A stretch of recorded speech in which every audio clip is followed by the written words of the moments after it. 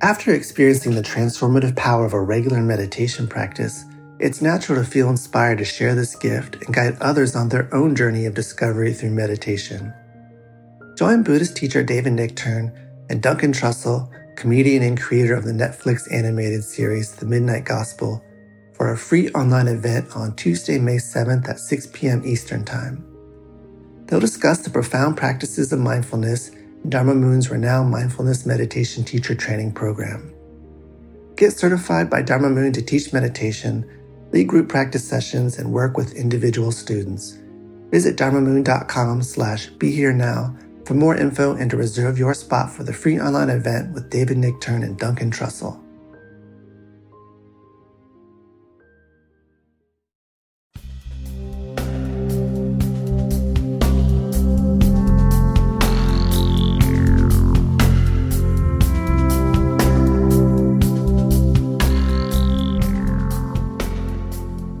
Welcome to Mind Rolling, and I'm Raghu Marcus, and my good buddy on the other side of the East Coast is David Silver. Hi.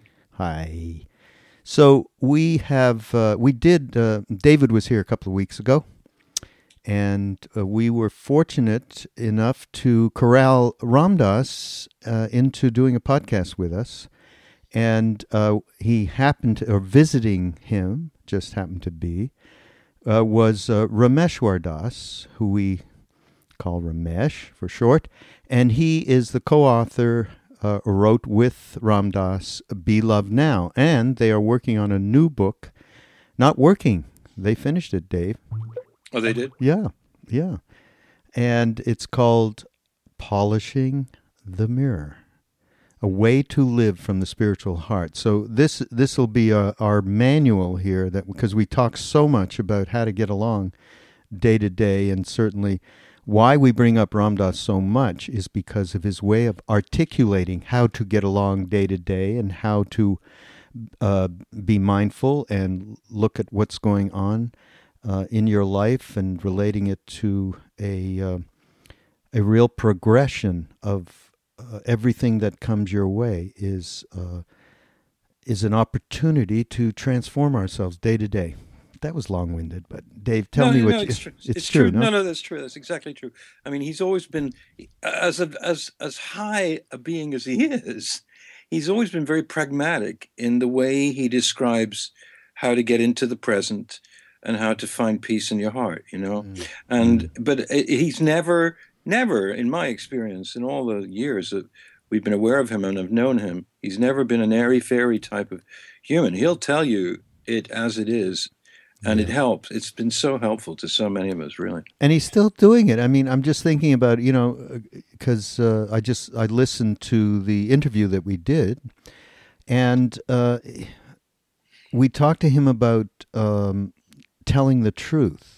And he talked about little white lies that we all tell all the time that we need to take a look at. And he used himself, as he's always done, as an example for little white lies. And I won't get into it now, but I tried to identify with that, but I've never told a lie. Really, No, I try all the time, but I just am such a truth teller. I have not known this about you, and now I am just shocked and awed by your honesty. You lying fool. That's correct. Anyhow, it is. We do this stuff all day long. We don't even know what we're doing. So it's really a great interview. It's not an interview. It's just a hangout. We're hanging out with the two of them, actually, and bringing up a few different things. So this goes back for David and I, to be serious for a moment, 40 years or so, more or less for each of us. Yeah. And it is such it has been a rudder in our lives. It's been the glue. I don't mean Ram Dass the personality. I mean what that represents, what we got when he first came back from India, and how that has affected us since then, because we have followed onto a path that he enunciated, basically. And so this means a lot to us, and I'm really happy that we were able to hang out with him a little bit. And David, I want to introduce you to a wonderful fact. Oh, I can't wait. The Mind Rolling Podcast store is open. Did you get your T-shirt? Yes, I did give you a T-shirt. Are you wearing it? No, I did not get a T-shirt. That's not true. There's a It's lie not? right there. Oh, Right there. Jesus. Oh, God. I got a mug. I got a mug though. You got a I- mug. I managed to abscond with it from your office. Well, David came up with Mug Your Mind as, because we were trying to think, what the hell is this mind rolling all about?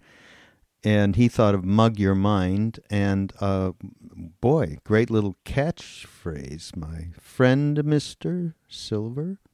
Came to me in a blinding flash of light. Yeah, I bet. Yes. I bet. So the store is open, everybody, folks. It's another way to support us.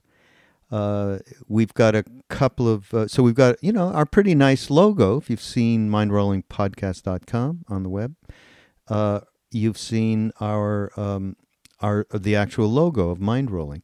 And so we've got that, and we've also got the Mug Your Minds. We've got a couple of different T-shirt colors. So let's, I'd love to share. Anybody's got ideas about what else we could carry that people would like? I mean, we're thinking of a what was that? A balance kit. Is that what we're going to call it? We're thinking of a kit where we would provide, little doodads to keep yourself straight all day, from a little mala, which is a little rosary from India, beads, and a little bit of music to keep you, maybe some chanting, a little meditation thing. I bet we can get one of Ram Dass's meditations and put it on a little thumb drive or something. Wouldn't that be cool? Yeah, at this point it's still sort of fantasy, but the T-shirts and the mugs are there. Yeah. Okay, so if you buy those, we'll be able to do the R&D to put together the balance kit. Okay, got it. All right, enough said about that. So Okay. and enough said about everything. At this point, we want to just go ahead and play this hangout that we did with Ram Dass and Ramesh from Mind Rolling Podcast. Hi, Ram Dass. Hi, Ramesh. Hi, Raghu and David. Hi, good afternoon. So let's see. We got a few things that we want to talk about, and we found this thing, Ram Dass, many years ago. David and I interviewed you about honesty, and we had this but it went way further than just talking about honesty. And we have this gigantic manuscript that got transcribed, which has fabulous stuff in it that we wanted to talk about. Now, in an early lecture, Ram Dass, you talked about the moment that you met Maharaji. In those moments, once he said in spleen in English, that was a transformational moment, and your mind stopped, etc., etc. And once that happened, you went off to KK's. You were shown Indian family life. You were given a teacher. You didn't think twice about any of it. You just surrendered to the process, is what you said. And it wasn't something that you decided to do, because we've been talking a little bit about, obviously, what that word is. David and I have been sort of bantering back and forth about it. So that moment, that was the critical moment one could say that it was like there was no turning back. In fact, in the interview, David, what is it that you said? I asked you, Ram Dass, where's the old guy? I don't mean old in age, but the guy that was there before you met Maharaji. And you said he's not here anymore.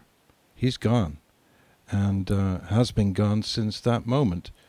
And so maybe you could talk a little bit about that moment. Yeah. That moment, yes. As I've come to understand the the critical moment was Maharaji looking at me with unconditional love. And that really, but that interview must have been when I was impressed with the miracles. Usually, when I talk about that interview, I talk about the Land Rover and my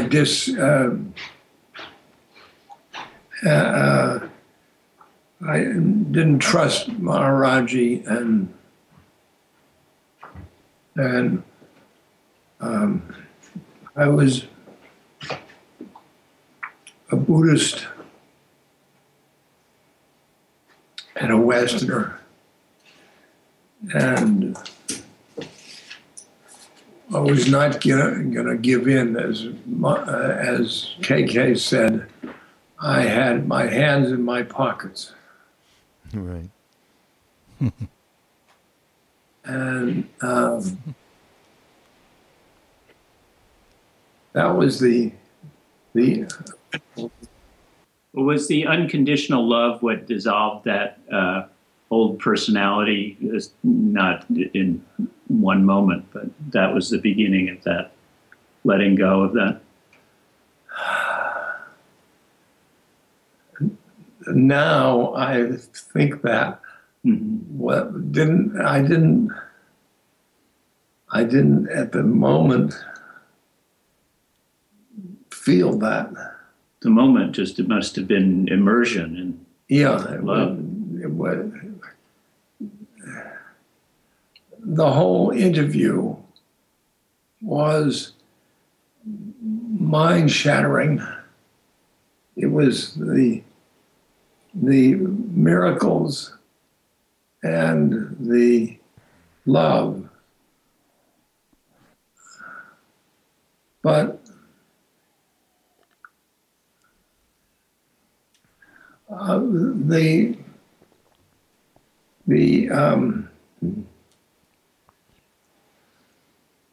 the previous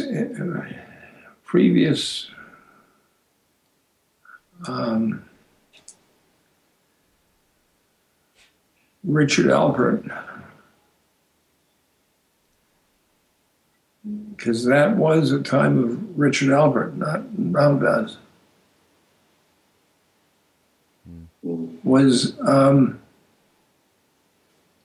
was paranoid and not feeling lovable. Would it be reasonable to say, Ramdas, that even an epiphany like that blast of unconditional love, still took a lifetime to incorporate truly, authentically into your awareness? Yeah.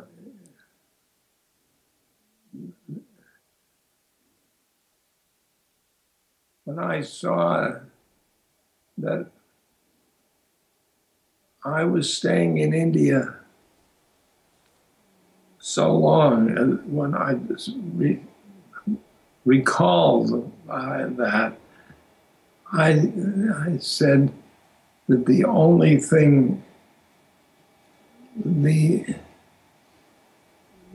that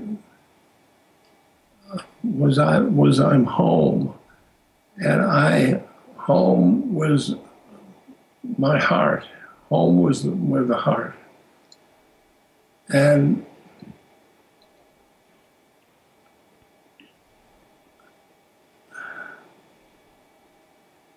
I can't imagine that I would have, my previous personality would have been able to stay at KK's and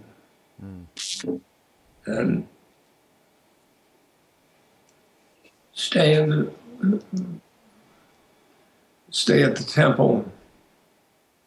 But going back to that moment when you experienced that and was, a moment of opening and letting go in the extreme, Maharaji really used that primal love in your development, your mother, as like a pry bar to open you up.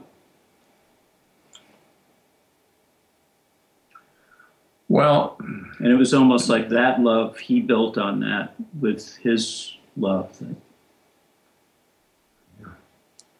The night before that I thought about my mother, that was the first time I thought about my mother in spiritual terms. And I did that on my own, and it was interesting because he picked up that spiritual link, and because I never would have never think about my mother, and of course, because she died, the spleen, he sort of split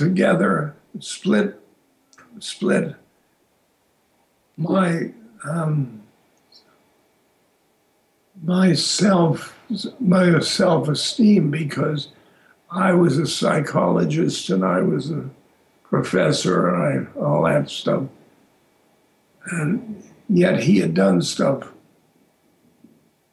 I didn't even understand. Like I was a little boy once again.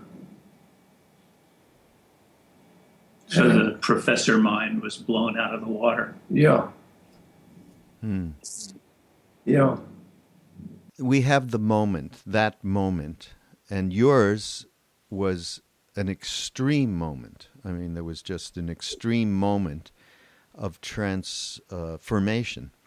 And so I think of that as, it was, you were implanted, the heart got implanted by Maharaji, and that powerful moment, there was no turning back. You could not, and you said that in this particular talk, there was no turning back to being Richard Alpert, to former personality.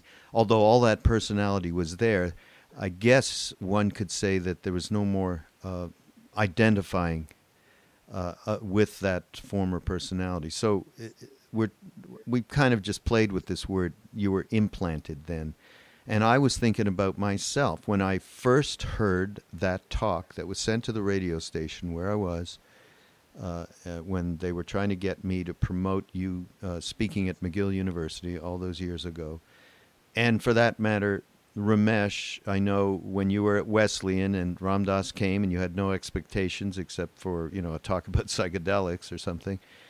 When I heard those words, and you can tell me if you feel the same way, but when I heard those words, I was entirely convinced in that moment I was implanted in, I guess it's a trust. And then we talked about trust, faith. Some little kernel of faith came into me by hearing these words, the tone, the vibration, where this was coming from, which I did not know at the time. From that moment on, that was more powerful. I mean, not more powerful, but that was more elemental to me than when I actually got to Kenchi and met Maharaji. And as soon as he walked out the door, my first thought was, oh, that's what Ram Dass was about.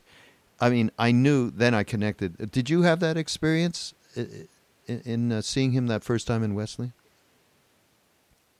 Well, I think I did, but although I think implant isn't the way I would describe it at all. I think that it was more of a change in point of view to perspective, seeing things from where Maharaji was. Yeah. And that, when I got to Kenshi, I had that same experience, and I realized at that moment that he had come through Ram Dass, and that was the same darshan at Wesleyan that I had when I got to Kenshi. Right. And that interview was what I said. I was bringing a jewel back from India, and that was the jewel. It was it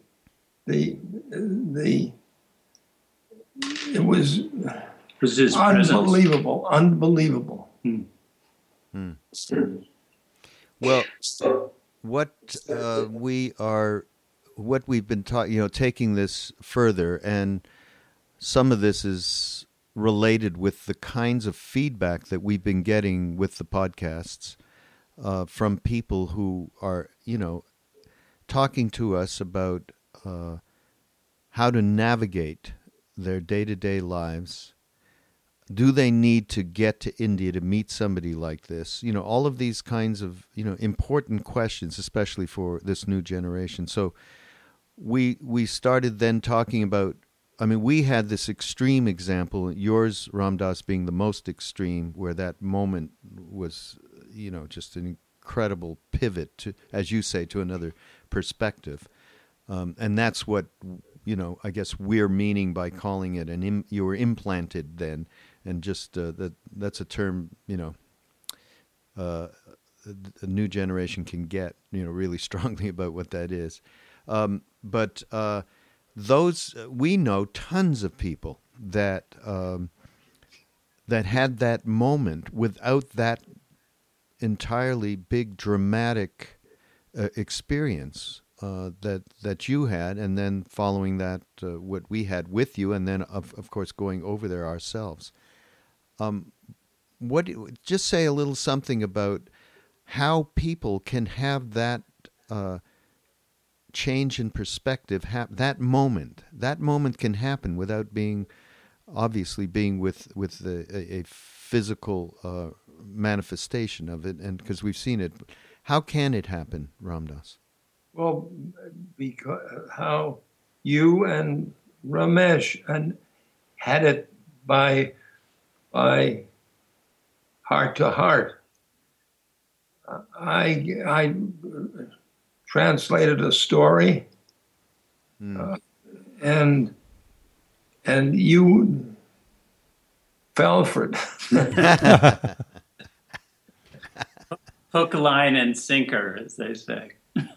Yes, to say the least. We fell for it, all right. But and you didn't go to any place. Well, we were, yes, no, you're saying yes, it happened in that moment, and we were absolutely, we were where we were in that moment, and we didn't have to go anywhere. But the book, Autobiography of Yogi, lots of people got it. Yeah. Through Autobiography of Yogi. Yeah. I think maybe, we can talk about it in terms of Maharaji, but in the more generic way, it's coming into the presence of love and being fully in that present moment and getting pulled out of your discursive mind. Pulled out of your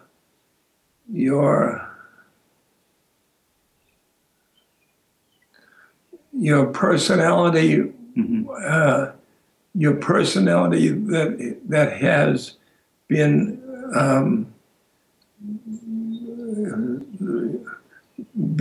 raised in fear and anxiety and unlovableness. But now it seems that, that was then, 40 years ago.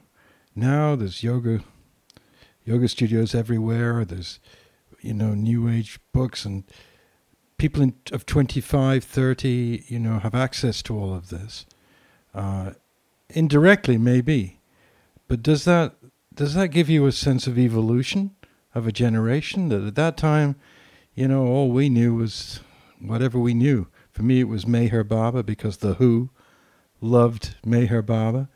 And it was funny. We're all, Ram Dass too. Right, Ram Dass? That was your first glimpse of hearing of the Eastern? Yes. Meher Baba, me too. That's funny. And others, of course. But then when I went to Hilda Charlson's meditation and you guys had come back and started talking about Maharaji, that was the first, even though it wasn't direct for me, it was the first powerfully indirect thing. Because I remember Ram Dass, you came back after his Mahasamadhi and talked to Hilda's class about your feelings at that time. And that was the most powerful thing for me. Because I saw you weren't being sentimentalized, you weren't being, sort of teary-eyed. You were very quiet, you were very matter-of-fact. You spoke about it as if it was a natural happening that now you guys would have to deal with. And the amount of, it wasn't sentimental, but it was very, very passionately saddened. As I remember you and Ramesh and KD and Raghu, and I observed this and was totally moved by it. I thought, my goodness, the amount of loss here, even though ultimately I suppose it isn't loss, I could feel it. But I go back to my original question is, now 25-year-olds are doing asanas and are, all of that without an in-the-body guru.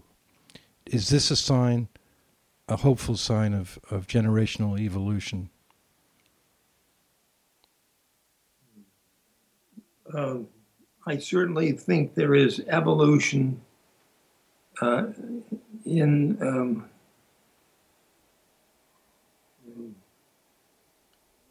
consciousness. I think the asanas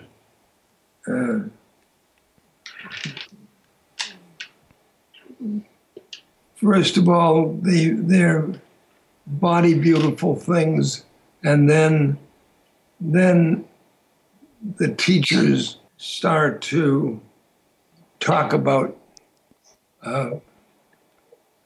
yoga. The broader, I think we shouldn't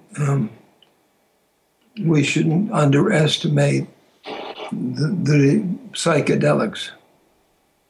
And these young people, pot and acid and DMT and some of these things, they had drugs in their mind. I mean,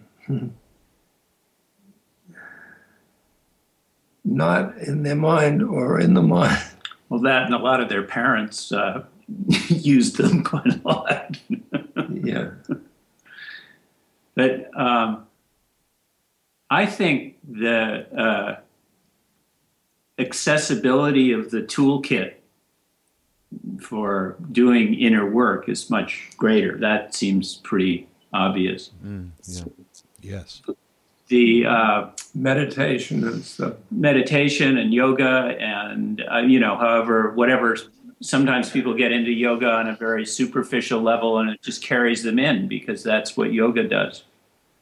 But I still think the commitment to inner exploration, whether it's through psychedelics or yoga or meditation or whatever, is still, that's something that happens on a very individual basis, and that transmission of the heart is still pretty much one-to-one, however much of a cultural phenomenon and, happening in bhakti fests and things is. There's mainstream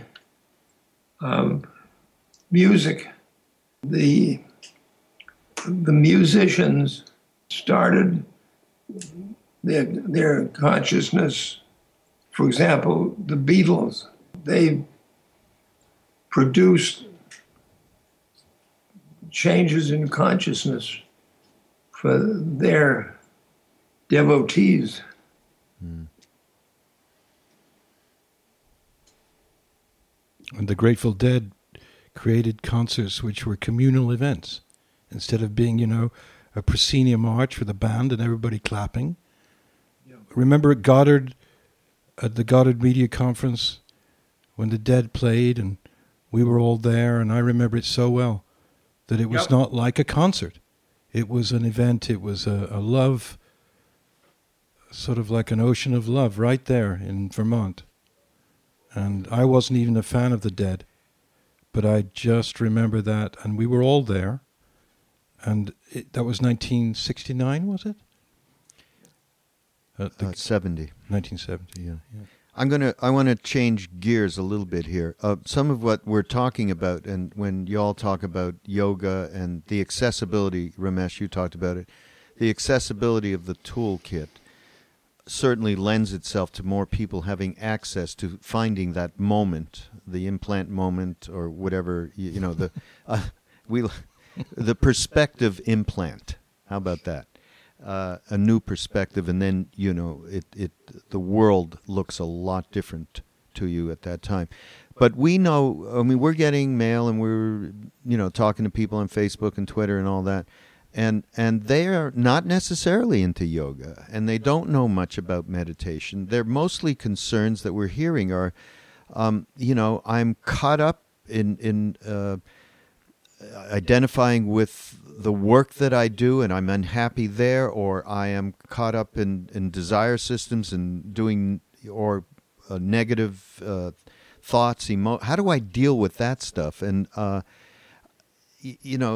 a very practical level. And I just found something, Ram Dass. This was I don't know. Oh, it comes from this wonderful series called the Listening Hearts series, and.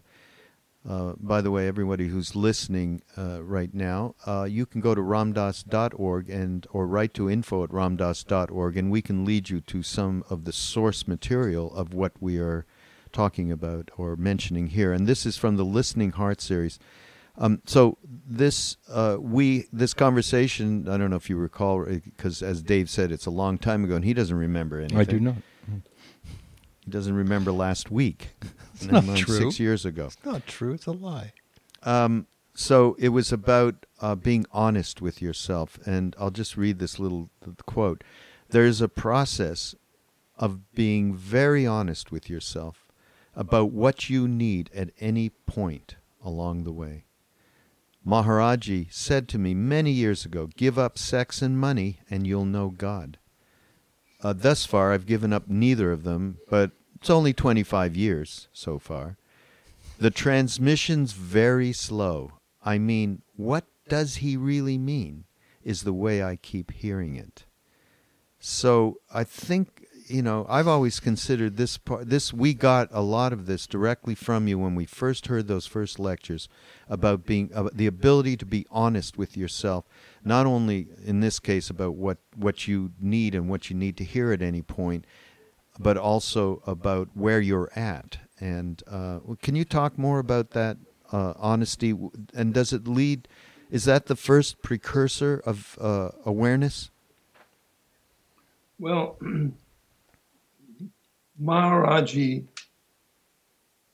when he said, Ram Dass, tell the truth. And I was, that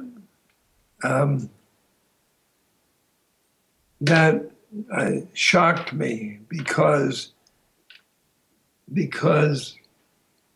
I had been telling untruths or white lies. And nobody ever noticed them because everybody else was doing them.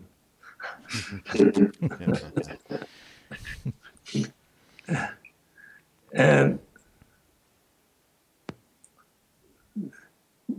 because I was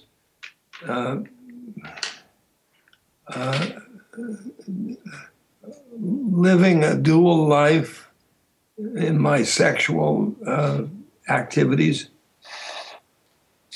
because there was at that time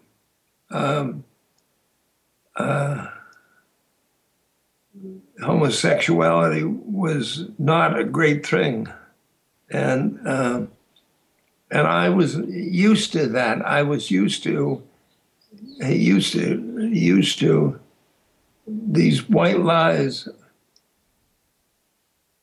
And when he said, "Speak the truth," Ram Dass, and love everybody, I couldn't understand how you were going to do that. You probably not, but he was making it an issue. The issue of truth was, our culture had it very much not focused about that, not focused on that. And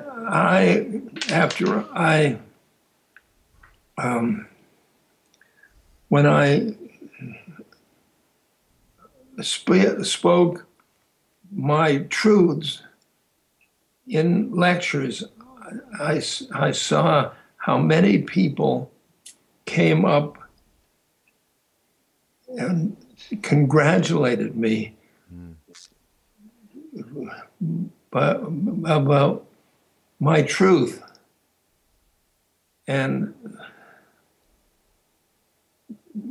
But that was Maharaji. I think you're speaking truth in the way and sharing your ups and downs in your spiritual path allowed a lot of other people to be straight up with their own truths and untruths also. I mean, that was it really lightened the load for other people to be able to be truthful with themselves. Very much so. Very the much.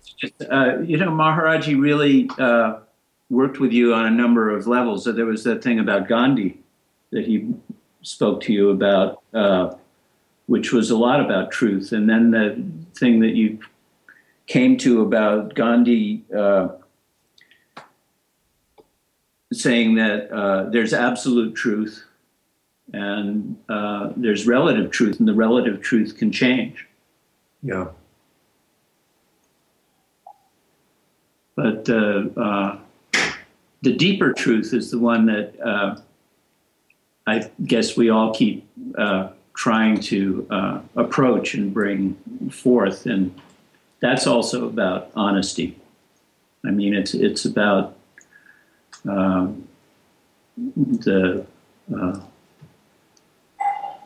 temporality of existence, and it's the Buddhist truth of suffering and death, and all those levels.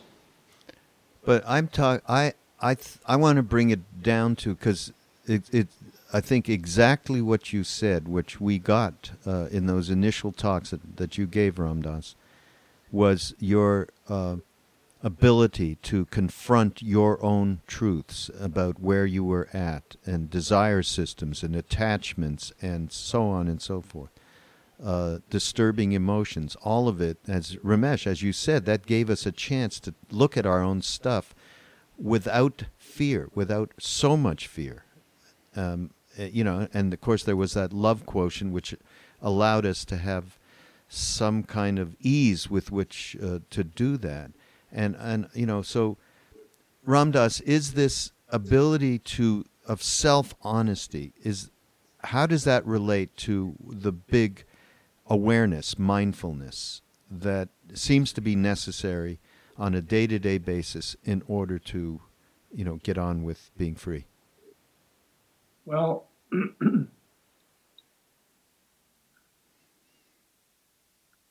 when you lie, you you um, that it leaves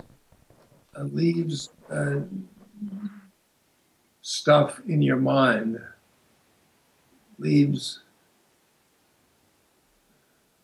trash in your mind. Certainly increases your own separateness. Yeah, increases you. That's right. And you got to remember who you lied to.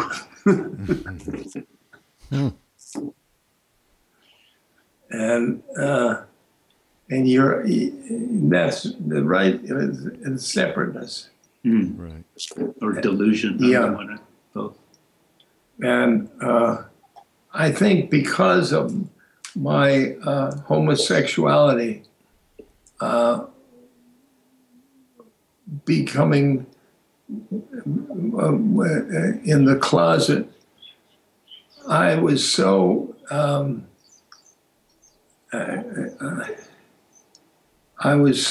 aware of who I was lying to and who I was. Right.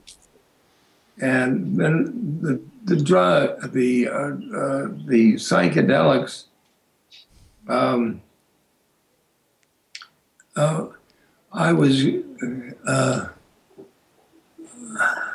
was playing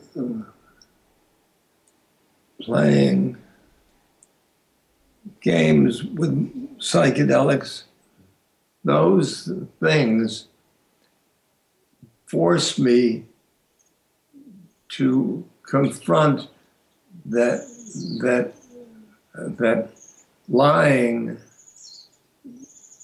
was corroding me, and I started to see people. They came up and said how I was truthful. My God. Little did you know. Well, no, by then I was truthful.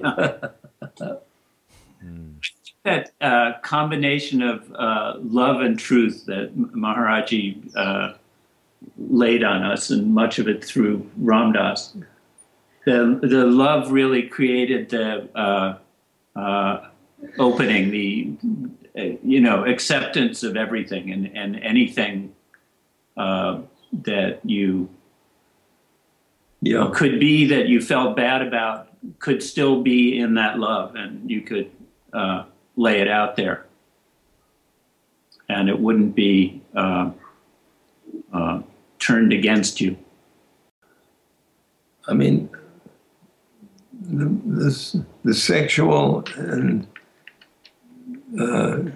psychedelic things of my past, Maharaji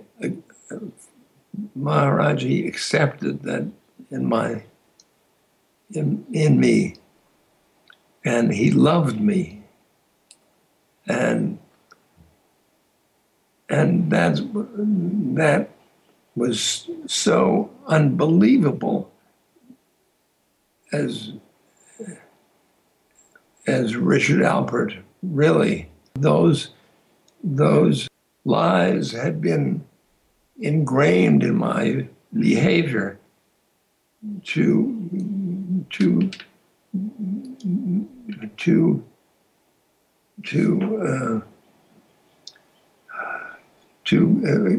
exist, and never that I could ever be loved for those things.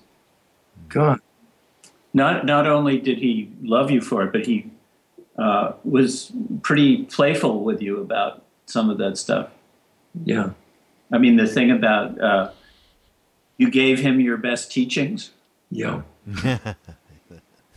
Oh, right. That's a great line. Oh, boy. Talk about, yeah. But I just, if we were to say anything to somebody about, I mean, I know you talk, Ram Dass, a lot about it, and we all talk with each other about how to deal with any reaction, either to you realize that you've not been telling the truth, you realize you've been caught in a negative fantasy, you've been caught in anger, whatever it is, the ability to love yourself through that, love that, as you have said so many times recently when you've talked about coming from the vantage point of spiritual heart rather than mind ego, the methodology is to actually love rather than reject those disturbing emotions, thoughts, or whatever. Is that the beginning of awareness? Yeah. That's almost the purpose of awareness. The purpose. Yeah. Yeah. Hmm. I've got a new line now. When I find those no-nos in my mind, I love them to death. It reminds me of something you said quite some time back in another talk. The neurosis that I have had when I first met Maharaji, that I still have them now. Not one of them has gone. This is some years ago. I'm sure your vantage is different, but the interesting thing was, and I think this is really so important for people to have. You said that although they are still there, they've become like little shmoos, and so I am not buffeted or disturbed by them the way that I used to be. Yep. So is that? I think that's when I look back on my own time, since my implant of a new perspective. David is shaking his head at me. Well, it sounds like a tooth thing. No. I think you got to stop using this implant thing. It sounds like an alien invasion. Alien or teeth. Yeah. It is exactly an alien invasion, because it's completely new. Anyhow, so it's an invasion of yourself into yourself. Yes. Well, there you go. I just think that this conceptually, this is so important for people to be able to grasp. I think this particular teaching and everything we've been talking about here.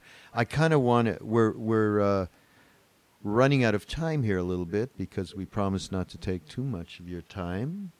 I just want to talk about one other thing. And Ram Dass, I've mentioned this to you, and I've done a podcast where I have talked about this, and it was an experience with my father passing this past month, and sitting before he passed, sitting with him one day with another family member, greater family, satsang, and sitting in the room with him, and got into a very deep place, and I only, as I started talking about it, I could only get a reference point from that place to when I was sitting with Maharaji in Kenchi, or at any time, wherever, where there was complete loss of time and space. You could any thoughts that came, you could just see them slowly evaporating over your head, so to speak. They, time really, everything slowed down. And in this talk that I had picked up that you had done some years back, you talked about, you said something about being with dying people allows me to be on the edge of awakening. And that edge of awakening hit me so powerfully that I realized it while I was talking about it in the podcast, the complete transparency of those experiences. They were the same experiences, yet one was, in this perspective with my father in a deep meditative space, and the other was sitting with Maharaji. Can you talk about that edge of awakening and how what it is, and how we could bring more of that into our lives without necessarily being with dying people or being with a realized being? Well, the dying person, that relationship is in truth. And because the dying is truthful, and you have to be truthful to be in that, to be bedside. And when you have to truth in relationships, you will find those moments will force you into the truth of the one, and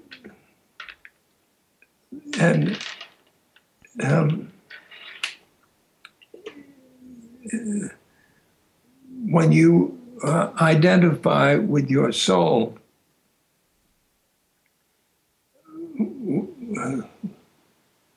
it's the soul is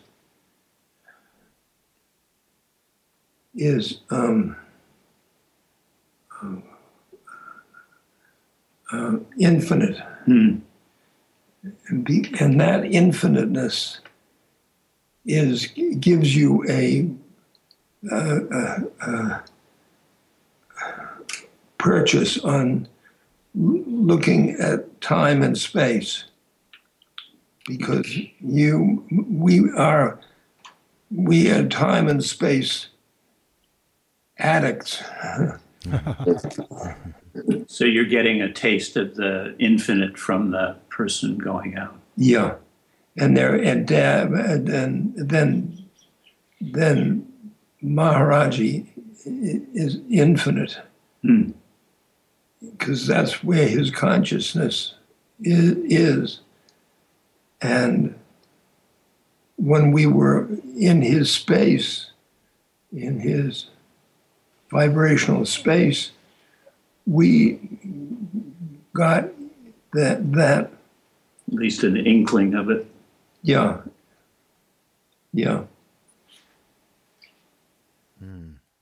In your conversation with Roshi Joan Halifax that I worked on recently, you spoke about it as being the soul watching the incarnation. Yeah. And therefore bringing about this dynamic. Yeah. That is the key, I think, in many ways, going back to what we were talking about earlier, too, of how people can deal with their negative stuff, their other stuff, their mind stuff. It's getting that perspective. That's the change in perspective, is seeing it from the soul place. And that the soul is what, as you're saying, you love yourself to death. Mm-hmm. And that's what releases that stuff. Because, if you push away the negative stuff, which we all do on occasion, it just reinforces it. Yeah.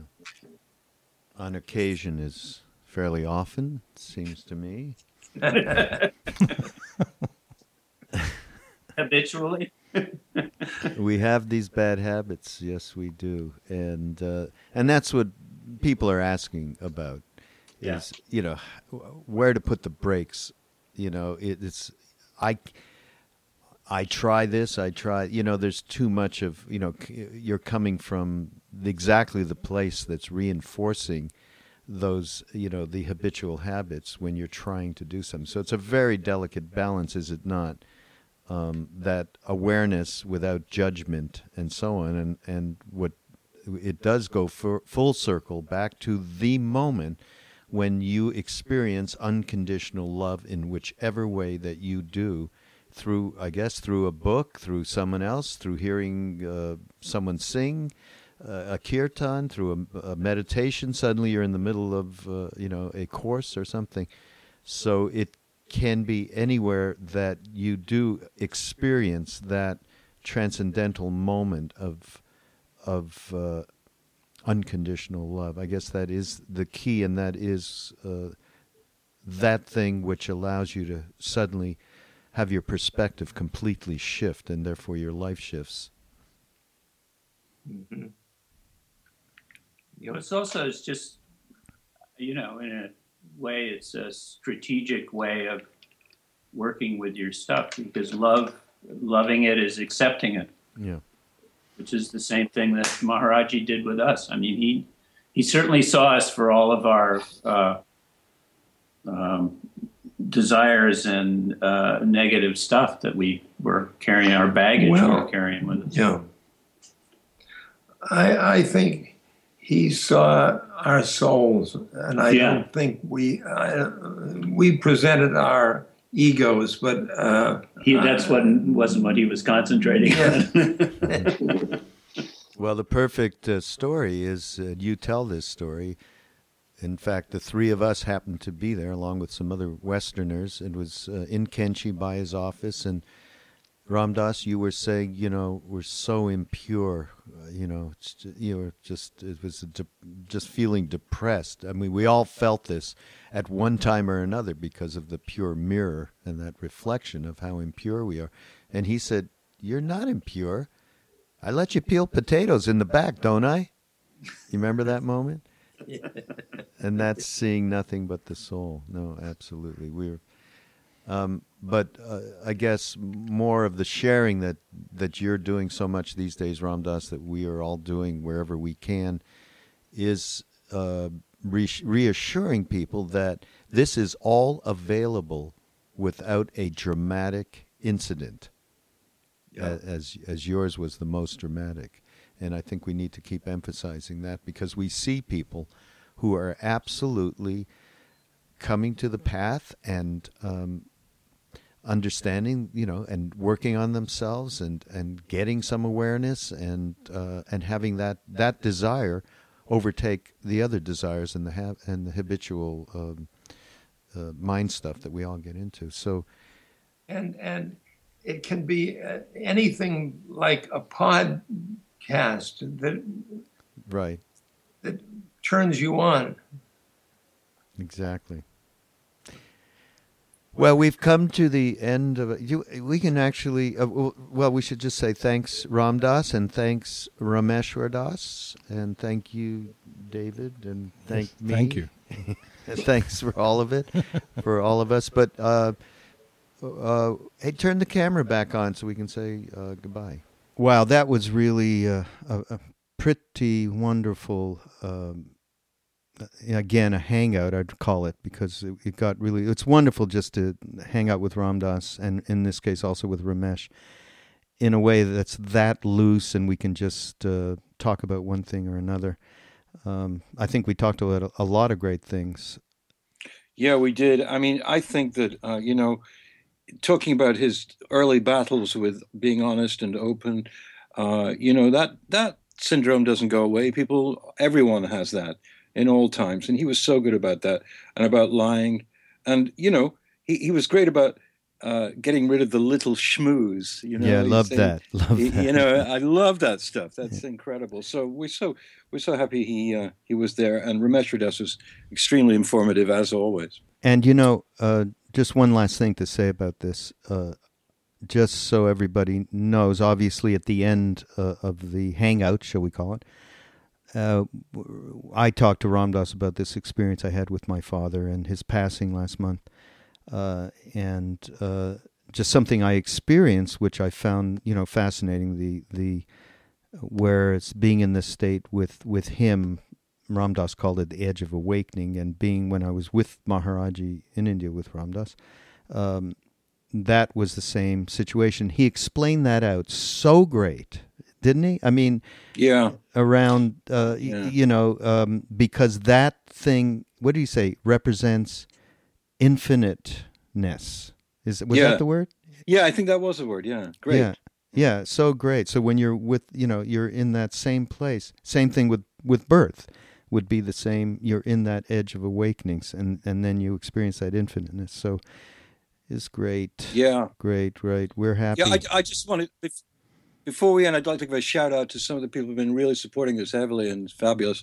Carol Asher and Shruti Asher Colbert, that we met them at the retreat, and they're just always giving us great feedback, and many other people too. But just wanted a special shout out to them, and thanks for supporting us, and everybody out there who's been listening. Your feedback is essential and very interesting. So thank you. That's great, and thanks for supporting us. We are starting to see more people feeling like this is worth something, so that they go to Amazon and buy their stuff through our portal, or go to Audible, or now go to the store, buy a T-shirt or a mug. And again, we thank you, and we will see you next week on Mind Rolling Podcast. Arrivederci. Okay. Bye-bye.